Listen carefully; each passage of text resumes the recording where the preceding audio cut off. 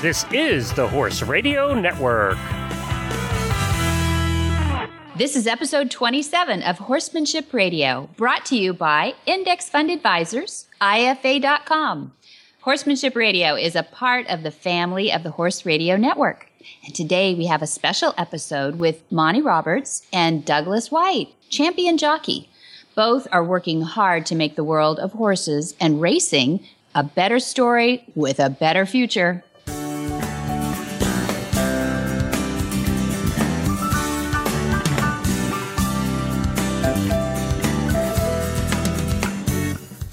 This is Debbie Laux, and you're listening to The Horsemanship Radio.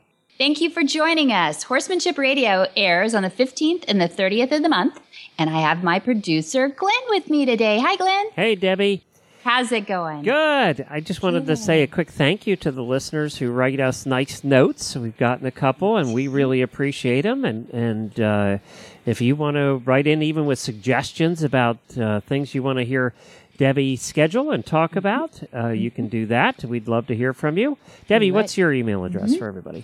Debbie at montyroberts.com is the best one to get me on. That's DEBBIE at MONTYROBERTS.com.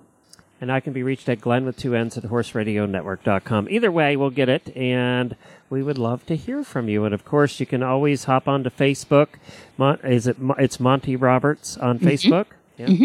Monty Roberts on Facebook and Monty_Roberts on Twitter. There you go. Yeah. So I just wanted to mention that right off on the show today. Thanks. It really does help to get feedback on that because we love hearing about new ways to get some new interviews in and get some new topics going. And we've just met some of the most interesting people. And happy Halloween, everybody. Almost. I saw the cutest little Boston Terrier costume today where he looks like a little spider. I thought, I can't believe how many animal costumes there are now that we're torturing our pets with. I can't believe how many costumes there are. When you and I were kids out trick-or-treating, we had to make costumes. There weren't costume stores. Are you kidding? Yeah. I think I was a headless horseman like 3 years in a row. Or you were a ghost. That's the only thing, if you weren't creative at all, you were a ghost. But that's right. The sheet and the gunny sack string, yeah. That's it. That's about the extent of our creativity at our house. Remember those plastic masks you couldn't even breathe in after a while? And they were dripping from your breath by the end of the night. That's right. I mean, there really weren't costumes back then like you would see today. Not the extent you see today. Oh, no. I mean, I literally won a trophy every year at this horse show for 3 years from wearing the same costume because it was like the Headless Horseman where you put an orange pumpkin head on your, plastic one on top of your head and then a black cape and your poor horse got, hay stuffed all over him. It was great. Sorry. I posted a picture last week of my favorite horsey costume from last year. And what was that? It was a train, and it had a whole bunch of fjords. So 1, 2, 3, 4, 5, 6 fjords lined up, and they had actually spent a lot of time and a lot of effort to make a train from the engine all the way back to the caboose, and all the little cars in between. And it was so cute. And they took this train, this line of fjords, out to retirement homes and kids' school and stuff, and visited, and so they could all come out and see it. And it was a nonprofit organization that did it, and it was called Rainbows Incorporated. And we had them on the Stable Scoop show to talk about it. And I posted it last week, and it went nuts. Oh, did it go viral? Over 100,000 views. That's awesome. And had almost 1,000 shares just because it was so cute. So cute. That's great. I was surprised the people these people have never dealt with fjords that posted this. There were several people that posted how mean and cruel it was, and obviously the horses weren't happy about it. Oh, they have never dealt with fjords. Fjords are the coolest horses. They really are. They are calm. They're collected. They didn't care.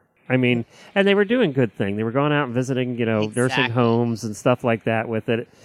They weren't trying to win money. They were just doing it as a charity thing. And these fjords were fine. I mean, no fjords were harmed in the making of this costume. I'm sure they looked around and went, "What the heck is that?" But a little different. Hey, we put horses on airplanes and ship them across the world. Wearing a train costume is probably not the worst thing that ever happened. Exactly right. Exactly right. And we throw a goat in there occasionally too. Yeah, right. Imagine that whole experience. Exactly. That's right. They have chickens in their field. Yeah. There's actually down here in Florida, there's a number of places I know that are down in the Sarasota area where deer live in the fields with the horses. Mm-hmm. Yeah, they jump in and they don't leave. They just stay. I guess the food's good. Why not? Yeah, so they just hang around and they stay. And I worry about Lyme, but these deer are living in the fields. We have that around Santa Barbara too. They know what they're doing. Nobody's going to go out there and shoot the horses. So they get to eat the leftovers. They're happy. That's right. That's right. Yeah, it's rutting season here too. The bucks, they're really smart about this time of year. It's October here. If you're listening, yeah, all the females are in the paddocks. I'm just going to go in and visit them there. They don't even move around. So I don't have to go find them. They're just waiting there next year. Perfect. I do believe we think we're at the top of the food chain, but I'm not so sure. Well, of course, your dad has had much experience with the deer there at the farm. Yeah. So, Yep. He credits his horsemanship really to the deer, which is pretty cool because the flight mechanism is like 100-fold. Right. What a horse is, So yeah, we've learned a lot, and they really do tend to become loyal. They're smart. They become loyal to a place that's safe for them. So even if they don't quite understand it, it happens generationally. Their circles, like any flight animal travels in circles, their circles be right there. And that's why so many suburbs, especially, in places like Pennsylvania where there's 1 million hunters that go out the Monday after Thanksgiving. These deer, that's why there's so many of them in the suburbs. And Valley Forge State Park has tons of deer because there's no hunting. Yeah. So they end up in the suburbs, and there's an overpopulation of deer in the suburbs because they know they can't be hunted there. They generationally, as you said, they figured that out. They figure it out. Yeah, they're not dumb. Yeah. Well, that's not what we're talking about today. Oh, is it? That's right, Horsemanship Radio. That's right. Well, I'm excited about today's show. What we did was a few years ago, we had a couple of guys show up for a clinic that Dad puts on. We call it Monty's Special Training because we didn't know what else to call it because we would throw these horses at him and he wouldn't know what's coming, and he'd get to work with them for 5 days in a row. We've talked about Monty's Special Training on here before. Well, these 2 champion jockeys just signed up and slipped in the back door and didn't really even introduce themselves, and they just took it all in. And their names were Felix Coetzee and Douglas White. And they were really there looking to affirm their belief in the concepts that they had seen Monty advocating for years to improve the treatment of thoroughbreds worldwide. And they felt the same way, but they needed that affirmation apparently. They wanted to come and see it for themselves. So they left that 5 days just it was a life-changing experience for them, in their words. So what was cool was Douglas came back this last summer. So that was, I think, 2008. And Douglas White came back, champion jockey. You'll hear a little bit more about him, to bring his daughter and his family to experience that all over again, but to share it with them too. Isn't that cool? That's really cool. Yeah. And they're a very cool family. You'll really like, I know you've listened to a little audio, Glenn, but you'll really like Douglas and what he says.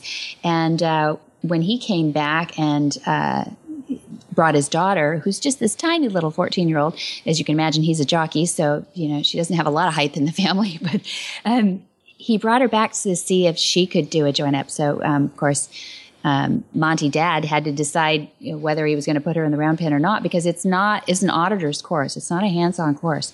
But you'll have to hear about that experience too. And I think we should have Shakira, his daughter, back to share the experience with us sometime too. But what I'd like to do is share this audio of an interview that Monty and Douglas did just recently, then right after that week. How does that sound, Glenn? Sounds good to me, and I did listen to this, and I think Monty's gunning for your job. Yeah? Oh, yeah. You can't have it back. No. He is a good interviewer. Thank you very much for that. But I'd like you all to listen in after this from IFA.com. Hi, I'm Mark Hebner, president of Index Fund Advisors and proud owner of Monty Roberts Willing Partners graduate, He's a Sugar Bear. You know, investment portfolios are a lot like horses. You need to find one that best suits you, your temperament, and your stage of life. Some people might like an energetic horse and an aggressive investment portfolio, while others are more comfortable with a gentle ride and a more conservative investment portfolio. The trick is to find the one that's right for you. That's what Index Fund Advisors is all about, matching people with portfolios, risk-appropriate, low-cost, and globally diversified investment portfolios. You can find the right portfolio for you by taking the Risk Capacity Survey at IFA.com. That's IFA as in Index Fund Advisors. Or you can call us toll-free at 888-643-3133. That's 888-643-3133. This is a real treat for me. About 7 years ago, a young man by the name of Douglas White came to one of my courses, and he brought a friend along with him, Felix Kutzi. And those two young men were rising stars in the area of racing. Jockeys they were. And Douglas went off to Hong Kong. Both are South African by birth, aren't you? Correct, yes. Yeah. And Douglas went off to Hong Kong, as did Felix. But Felix bounced back and forth and did a lot of his riding in South Africa, didn't he? Yes. But Douglas went on to just own Hong Kong racing from a jockey standpoint. And I have him here with me, and we're having fun together. And Douglas has brought his daughter along, Shakura, and I'm so proud to have him here with me. And Douglas, why are you here? Why did you decide to come? I'm here this time because I walked away the first time a different person. Not only with horses, but with myself. And the industry that I work in Hong Kong, as you yourself can imagine, you've been there, Hong Kong's all about pressure. And you have to deal with different sorts of pressure. Not only racing, but from every angle and in every perspective. I walked away a better person. I won 5 or 6 more premierships as a champion jockey. But what it taught me, it didn't improve me and make me go faster on a horse. It taught me to work with my horses, appreciate my horses, learn more about the horses. And I used to come home, I still do, from a day's racing, and even the bad ones, if I can get some small improvement out of them, it might not be in the actual race itself because they're too highly strung. It might be behind the gates. It might be on the way down to the start. I've made my day. So I had to be back, more so for my daughter's sake, because she's 14 and she rides and she's very small for 14. So there's a huge safety issue there. Yeah. And her confidence level is not very high. She's come off a few times, and I know more than anyone that hurts when you come off. Yeah. And if I can bring her here to learn how to school and understand and appreciate horses, I've done my job with her around horses. So that was the main reason for this trip coming back. Well, that's fantastic. And can you imagine how gratifying it is for me to have a father with his beautiful daughter asking me to mold her horsemanship? There's just no better compliment, I think, in the horse industry than that, particularly coming from a young man who doesn't sell himself hard as a champion jockey, I'm going to ask him straight. How many championships have you won?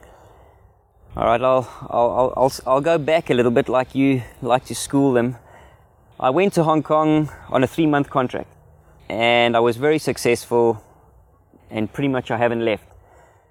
So I finished second my first year and my second year, and I've won after that 13 years in a row. I've been champion jockey in Hong Kong. So it's been very successful for me. But as you yourself know, as a horseman and a professional, you always have to raise the bar. Yeah. It's just what happens in any sport. Sure, it's not good enough, but I have to tell you that 13 championships in a row, and Hong Kong is a major racing mecca now. It's not just some backwoods place. Hong Kong is big racing. And to win 13 championships in a row, there is no other major racing area where any jockey, I think, has won 13 in a row. I don't think Leicester ever won 13 championships in a row. Not as far as flat racing goes. No, I know Tony McCoy, who's a jump jockey. He's won 17, but not in a row. But as far as consecutively, I hold the record. You hold the record, and well established, well out in front. And I would ask you, if coming here, the relationship you have with your daughter, is it all about horses? Not at all. The horse side of it, I brought her here for you to teach her. Because you get a 12, 13, 14-year-old young girl, and Dad doesn't know everything. You can try and tell him, but when they see it hands-on from somebody as yourself, they digest that and absorb it so much quicker and better. And I don't want to be going around and saying at 2 o'clock or 12 o'clock, do this, and 6 o'clock in the round pen. Yeah. She's not going to digest that the same way she is watching you. Yeah. And you pull her in there. Yeah. That's called pressure on. I have to tell you, Douglas, it was such a thrill to watch her do a join-up in the round pen, and I chose her because we have a large group here of about 30 people that have come from all over the world. And I wanted to show them one first-time join-up for the person, first-time join-up. And through the night before, I was thinking about this, and I thought, could I do it with this tiny little 14-year-old girl that's never done a join-up before? And I made a decision that I would. And it was a great decision, wasn't it? Great or not, all I can say is she walked away. I could see the difference. She walked away with a smile on her face, and she's never had to control a horse that size. She has 14 to 15 hand pony, but not that big. Yeah. And it was a big stepping stone in her life, and I think she will remember it for the rest of her life. Yeah. And you took a video of her with your phone or something? I did take it, and she's watched it numerous amounts of times, and I had tears in my eyes. It was very emotional and moving for me. I think we could take your pulse rate by listening to the sound on that phone, eh? Well, you know, to answer one of your earlier questions, why I came was, you know, you've always said pressure down and adrenaline down and learning up. Yeah. Well, you got some adrenaline up there. When my daughter was in that round fin, I must have hit what I do when I'm riding, and it's close to 180. I had to control myself. Yeah. Yeah, but it turned out well, and I'm pleased that I did it. And I'd love to have her come back and be a part of a course that we're on. But I'm so interested in your life, and you are so accomplished in racing. And oftentimes they say, my concepts are just for those 50-year-old ladies that love their horse, and it's sort of namby-pamby. Well, there's nothing namby-pamby about you. And you're a professional of the highest magnitude. Tell me what it means to use my concepts in your world. Well, I came here very open-minded the first time with Felix, and I think one of the main reasons that drew me to come and see you was I had a really tough time when I first went to Hong Kong because I was called weak. I was called I can't use the whip. There's a whole list. As you have a bucket list of many things that people have said about your concepts and your ways, but I had a belief and I had to believe in it and I had to follow through with it. And I got suspended for not using the whip vigorously enough, and I got abused and I got taken off horses and trainers and owners moaning. But I think and I like to believe that there's a lot of jockeys in Hong Kong now, particularly Australian jockeys, that use the whip a lot less, probably 50% less. They use it when they have to use it, and because they have to use it. But they get them going with their hands now, and they would use the whip closer to the winning post than where they used to. And if they have to. I've seen a lot of Australian jockeys now ride hands and heels, which is unheard of when I first went to Hong Kong. You didn't see it before. So that was one of the main reasons that drew me to come to your first course, my first course I should say, with you, because I had to fulfill myself that I can follow through with this and that I'm on the right wicket here, but I have to go and believe it for myself. And I left here learning more than just about the whip. I left here learning to love a horse more. And I've been on a horse since the age of 2 and I've always loved them, but I haven't loved them from here, which is your biggest learning curve to me. You got to love them from here, and you got to breathe from here, and you got to think from here. Do you think of yourself as a horse trainer at all, even as a jockey? Are you training at all? Everybody asks me that, and they ask me in Hong Kong. I know I've got 5 to 6 more very competitive years in me, because I don't want to be riding around running 10th, 11th. If I'm not in the top 2 or 3, I'm out of there. I would love to be a horse trainer, but my dream and my inner gut tells me I'm going to be on a ranch, a farm, with my horses, riding every day, schooling them, teaching them, probably taking a lot more rehab horses than I ought to, and trying to help them out. That would be my ultimate goal, I think.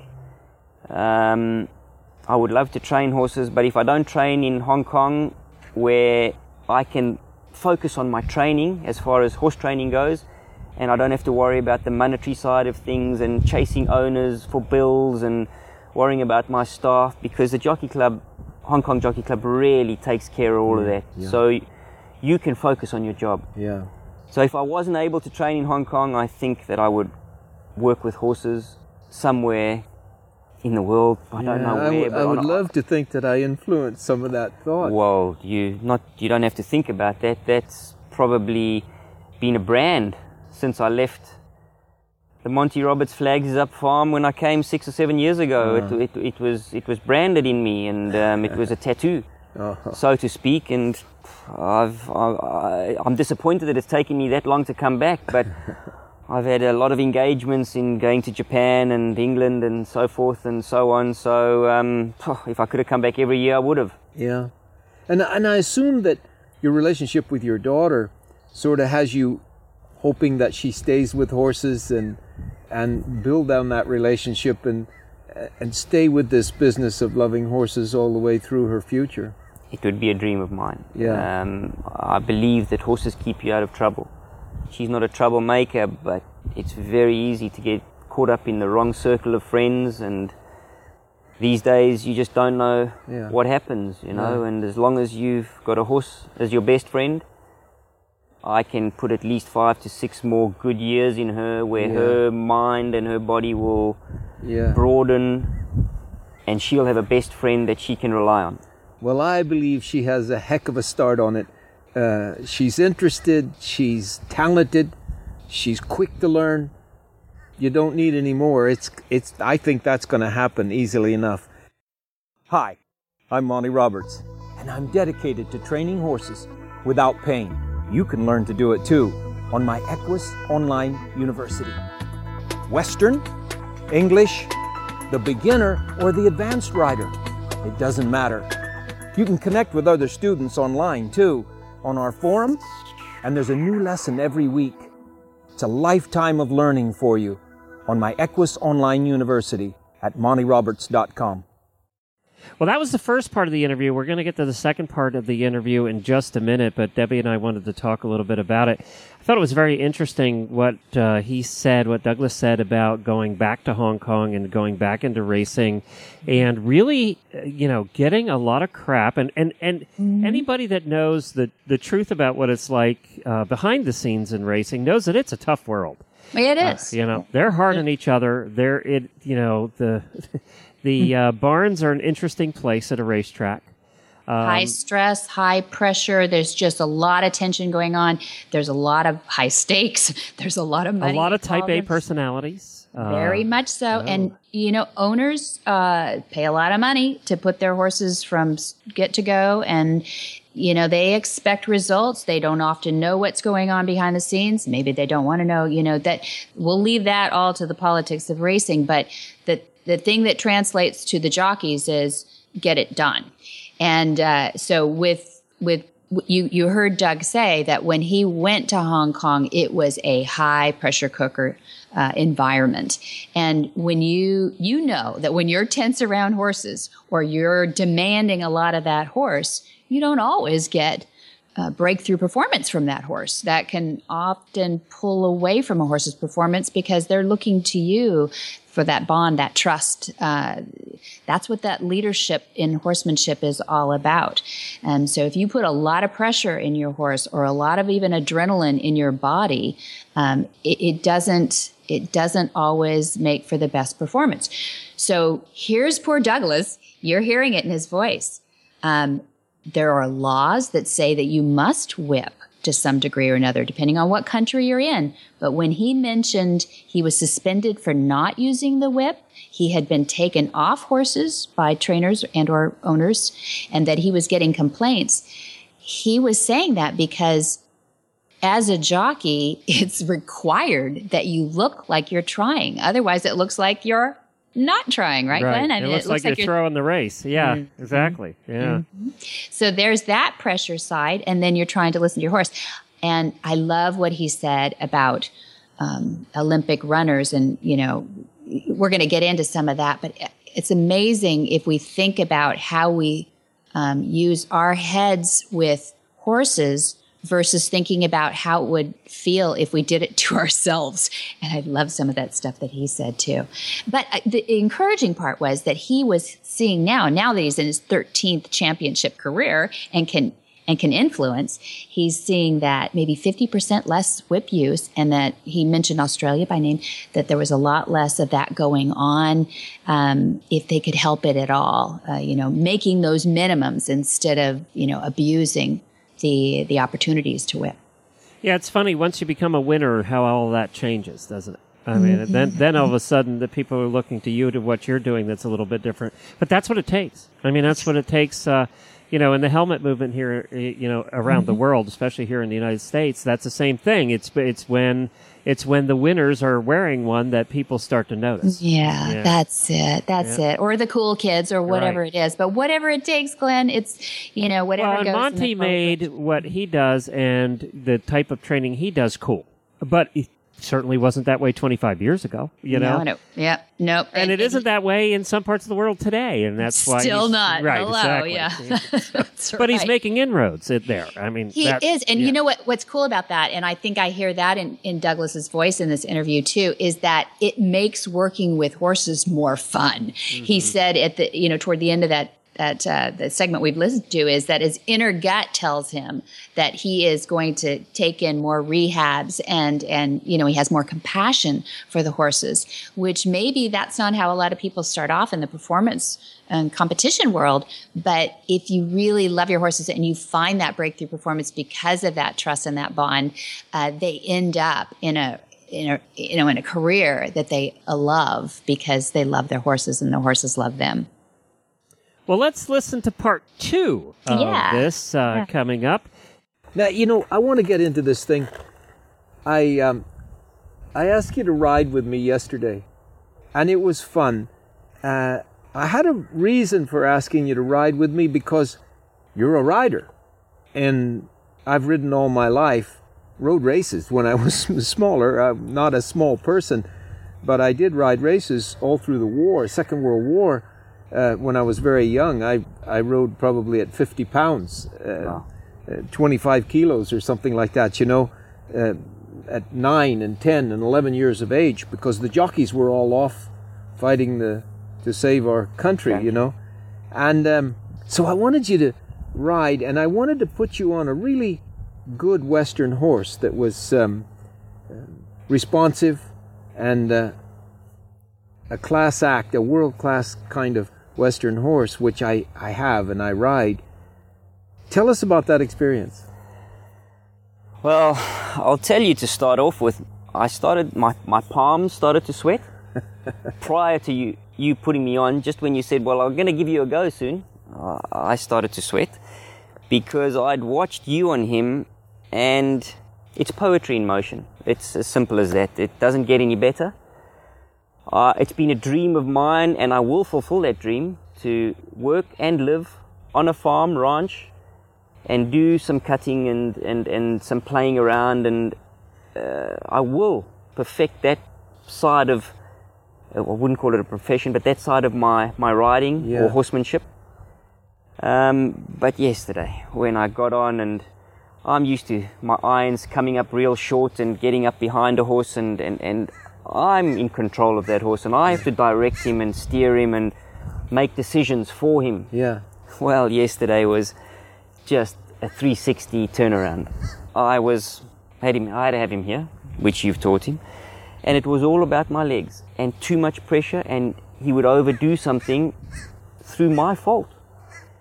I was the passenger, and he was the mentor, the master, whatever you want to call it, and I just was too green for him. I was too inexperienced, You weren't too green for him at all. No, and he just picked everything up and taught me.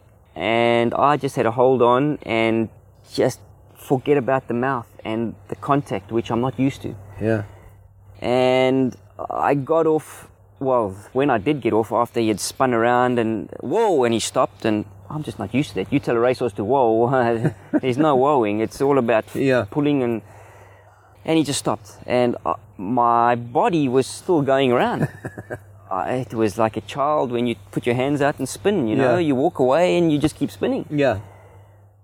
But I reverted back to what you've taught and what I've learned, and I centered myself with gravity, with him, got directly up behind his ears and down his mane, and I didn't feel like a passenger anymore because he was working too hard, and all I had to do was hold myself and let him do it. Yeah. And suddenly it just started to flow, and I could feel an ounce of what you were doing, what I was seeing when you were on him. I could feel that, and it's unexplainable. It's what I feel in the last 2 furlongs of a race when they sink down 2 inches and they just stretch for you, and that adrenaline rush. I was on top and he was just spinning around, and whoa, and I stopped and I was there with him. I wasn't sort of falling onto the side anymore. I was there with him, and it's a feeling and a memory I'll take away with me again this time, and it's going to bring me back. It's called that sweet spot when you're playing golf or winning a Group 1 race. Yeah, yeah. So it keeps bringing you back to whatever profession or game that you're in. Yeah, you know, I want to say that it's amazing because I saw that. You rode for 20 or 30 minutes there on Chrome, my horse. And there were 2 segments. And the first circles and lead changes and stops and turns that you made were kind of an exploratory operation. And you got off over here and you got off over there a little bit. And then we stopped and he took a breath and we talked about getting centered and so forth. And I watched a transformation, and you just said it yourself. The second time through, it was as though you'd ridden for 10 years on a Western horse. It was a different feeling, wasn't it? First time it was discoordinated. There wasn't much of a feeling because my breathing was up. I wasn't relaxed. Yeah. I was asking him too hard. He's not used to that. He's sensitive. Well, you wanted him to do it. And I'm used to steering. Yeah. There's no steering. Your legs are your steering wheel. Yeah. Well, you tell a racehorse, go this way with this leg, he's going to laugh at you. Yeah. It just doesn't happen. Yeah. But once I got it, and once you feel that, what a horse can do for you, and the appreciation I walked away with that night, I got in the car when my wife arrived, and I was like, wow.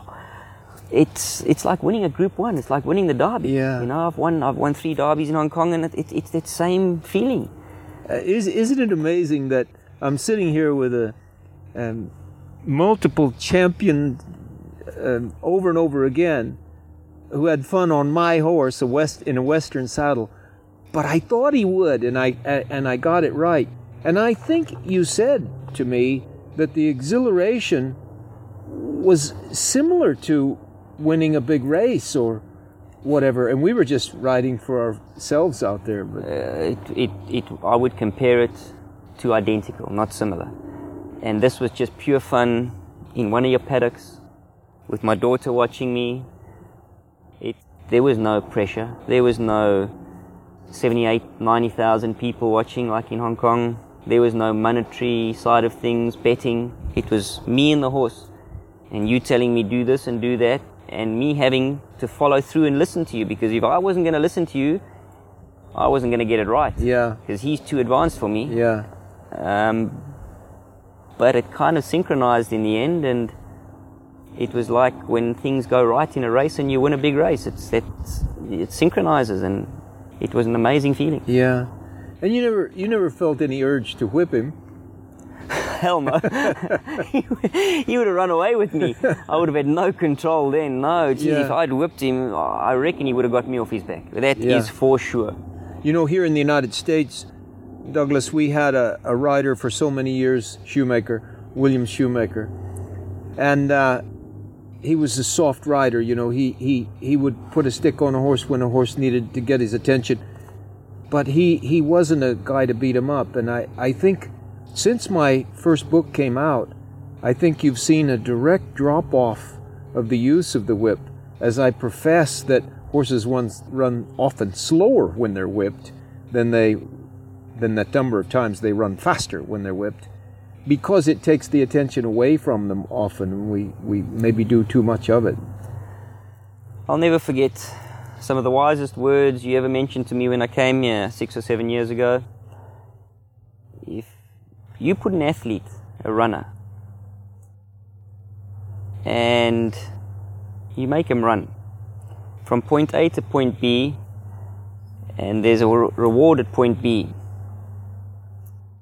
but in between A and B, you pull out a whip and you hit him. How is he physically going to go faster? Yeah. He's trained his heart out. He's got a goal to get to point B to beat everybody else. Yeah. How is he going to go faster? All you're going to do is he's going to go, what did he do that for? And suddenly his competitors are passing him. And I can only relate that to racing. Because if I turn for home and I've kept my horse totally balanced and breathing and trouble-free, when I go, he's going to go. I have to be careful he doesn't go too fast. That's my job, to make him not go too fast too soon. Because then I'm going to be having to call for the whip, because he's going to be tiring. Yeah. And the public are going to think he needs the whip. But that was my fault. Yeah. I made a mistake by asking him to go too soon, because I'd reserved so much energy for the finish. Yeah. So when he goes for me, and he goes again, which is very unlikely in a racehorse, they don't pick up and pick up again. They normally pick up and they maintain a run. And he picks up again. How in my heart or my job can I then go and beat him when he's given me 2 unbelievable pickups and efforts? Yeah. He can't go faster. Yeah. I'm going to, number one, break his heart, and secondly, I'm going to interfere with his action, his breathing. It's going to go pear-shaped. Yeah. If I get a lazy horse, which you get some hard-headed horses, and they do respond to a whip, for sure, I'll give him 1 or 2, and see if that improves him and maybe change it the other hand, give him 1 or 2. But if I don't see any improvement, am I going to bash him to the line? Yeah. I can't see that any human being runs better if they're not relaxed. I can't see them running better when they're tense and nervous and uptight about it. All the coaches tell them, relax, be cool, warm yourself up, but be intense and look forward to the finish, but stay relaxed through the performance. And then we say to horses, yeah, go, and I just don't think it's the answer. And the good jockeys are finding that, and you are one of those good jockeys. And I'm so proud to have you here and your family here, and I look forward to having you back. And maybe that I come to Hong Kong and see you there, and we do some meetings with the people there, starting gate things and stuff like that, starting stalls. That would be a dream. It's been a lifelong experience with you. I can say you are a mentor to me. Whenever I've got a problem with, let it be personally or professionally, I'll pick up your book and I'll read through it. You just so grab that phone and find me. If you get You've to got Hong Kong, home away from home, thank right you here. very much. Well, Glenn, what do you think? That was really exciting to hear about, such a brilliant rider learning from a different kind of horse, a professional. I mean, Monty's Nice Chrome is a world-class rein cow horse, and it's really cool to hear a guy appreciate that so much and call himself green. Does that crack you up? Yeah, and I thought it was interesting how he said he was nervous. Here's a guy that's ridden crazy racehorses in his entire career, probably been ditched more times than any of us would ever care to think about. And here he is, gets on this super trained Western horse, and he's nervous. Yeah, nervous. His palms were sweaty. I love that. I think he just didn't want to break Monty's horse was part of it. But might be. Yeah, because of their faces, they were just grinning from ear to ear. I can tell you that they had a ball doing it. But that just goes to show you, though, any rider, when they get on a super well-trained horse, whether you're a venter or a dressage rider, or you're just a casual rider and you get on a Grand Prix dressage horse, we all know, or when I drive a horse that's, a CDE horse, I know when I'm outclassed and when I'm, the horse, I got nothing here. You do know that as a rider, though, right? Yeah, I mean, it's true. Yeah. Absolutely true.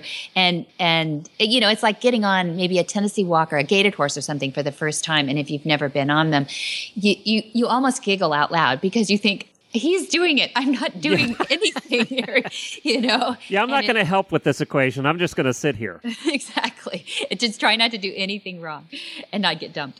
And if he had, like he said, Dad said something about, you didn't feel the urge to whip him at all, did you? And they both laugh. Like, why would you need to impulse a horse that is completely at ease and excited about the job that he's doing out there? There isn't any, hardly any partnership in this arrangement, but there isn't certainly any need to overpower or to beat up each other over getting that out. Do you love the part where he said it was like winning a derby, which is a derby in English, but it's derby, yes, the derby. I mean, comparing that where he said the horses kind of stretch out for you and really flatten out. That I just felt like it was at the end of a race winning the whole thing. It was really cool. Yeah, he's a good guy, and I think that when we set out to do Horsemanship Radio, this is one of the things we set out to do, was to share with our listeners the voice and the emotion and the sound of those people really performing at a high level, but able to be completely kind, gentle, and wonderful with their horses, so that people have a roadmap to go in a direction that I think is really positive for the horse industry. It's interesting what he said about basically getting out of the way of the horse. He said, I basically learned that I need to stop directing here. Yeah. We heard that. A couple things came to mind. We talked to the people who run the concession of the donkeys or mules that go down to the bottom of the Grand Canyon. Oh, yeah. On that little tiny narrow trail. And we said, do you have to be a rider? He said, we prefer non-riders because non-riders just sit there and let the donkey do the work. The riders want to be fixing things, and they're the ones that get into trouble because the donkey's going to take you down without hurt. He's into self-preservation. Yeah. It's the riders who want to, constantly be fixing things. And we talked to a girl recently on the Stable Scoop show who went to Iceland and rode the Icelandic ponies 8 hours a day all over the country for 2 weeks. And she said, I'm a Grand Prix rider. I've done, jumps that are 6 feet. And I learned very quickly coming down the sides of those mountains on lava flows that I needed to just let the horse do its job. And I needed to sit there and just concentrate on, not getting in his way. That's right. And that's basically what Douglas said. That's right. And keeping just if you could just help the horse by keeping your center of gravity in the middle of his back. Exactly. Exactly. If you could just sit there and not get in the way, that'd be appreciated. That's right. That's right. And let his head go. Try not to fall off. All right. Yeah, that's right. That's right. I just saw the studies where people say, bits are bad because there's so many pounds per square inch, torqued on the mouth and everything. I'm thinking, who's doing that? Really, the best horsemen, I think, just let them have their heads. And Dad did a thing with a 2-pound test fishing line where the rein meets the bottom of the bit, and people said, you can't do Western reining with, yes, you can. If you've got that horse trained up incrementally, you really can just let those reins go because most of it, like Douglas said, is steering with your legs and the horse understanding what you're asking because you've asked it enough times together, and I just love that communication system. And I love people who train horses well enough that they know their jobs and they're happy doing it, just like your mules that go down the side of a glass volcano. I mean, that volcanic stuff on Iceland is just like glass, too, so I know exactly what you mean. Well, I think Stacey Westfall really proved what you're talking about there about, doing it all with the legs when she did that amazing freestyle with no bridle, no saddle, no nothing. That's been seen by every horseman on Earth. Oh, on Earth, yeah. It's only been seen about 20 million times on YouTube. And we cry every time. Yeah, exactly, because she just proved what you just said, that it can be done. Yeah, absolutely. And I'm not advocating everybody take their bridle off here. Or their saddle, Or their saddle. Yeah. Let's only do that if you really are There's confident. a lot of hours between 0 and 10 there. But yeah, that's the ultimate goal is that if you can just be at one with your horse, that's what you're looking for. This week's trainer's tip is from the phenomenal competitor Nancy Sue Ryan, and this one's for owners of stallions. Welcome back, Nancy Sue Ryan. We were excited to have you back because of your wealth of knowledge. And I wanted to ask you a real important question for our trainer's tip that you're so experienced, what makes a great breeding program in your mind? Oh, a great breeding program. I believe that your mare power is about 60% of your resulting foal. I think as a stallion owner, it's very important to own the mares that will help your stallion produce those very good babies. Every stallion has great babies, and they all have some babies that aren't so great. So you have to study your mare power and see what your mare's positive and the stallion's positive and try to go for the positive foal. I found by trial and error of breeding mares that weren't great mares, and the resulting foals end up being blamed on my stallion instead of blamed on actually the mare, because most people don't know your mares. And so when you have a stallion and it produces babies that aren't great, the stallion's always blamed for it because people don't really know what the mares are. So my biggest tip to breeders, especially your stallion owner, is you can't control what people breed to your horse, but you can control what mares you breed to your horse. And make sure that it's quality mares that are equal value to your stallion that's going to make your stallion a better producer, because the mare is, I'm going to say, is 60% of your baby or the foal that's born. What in the wide, wide world of sports is going on here?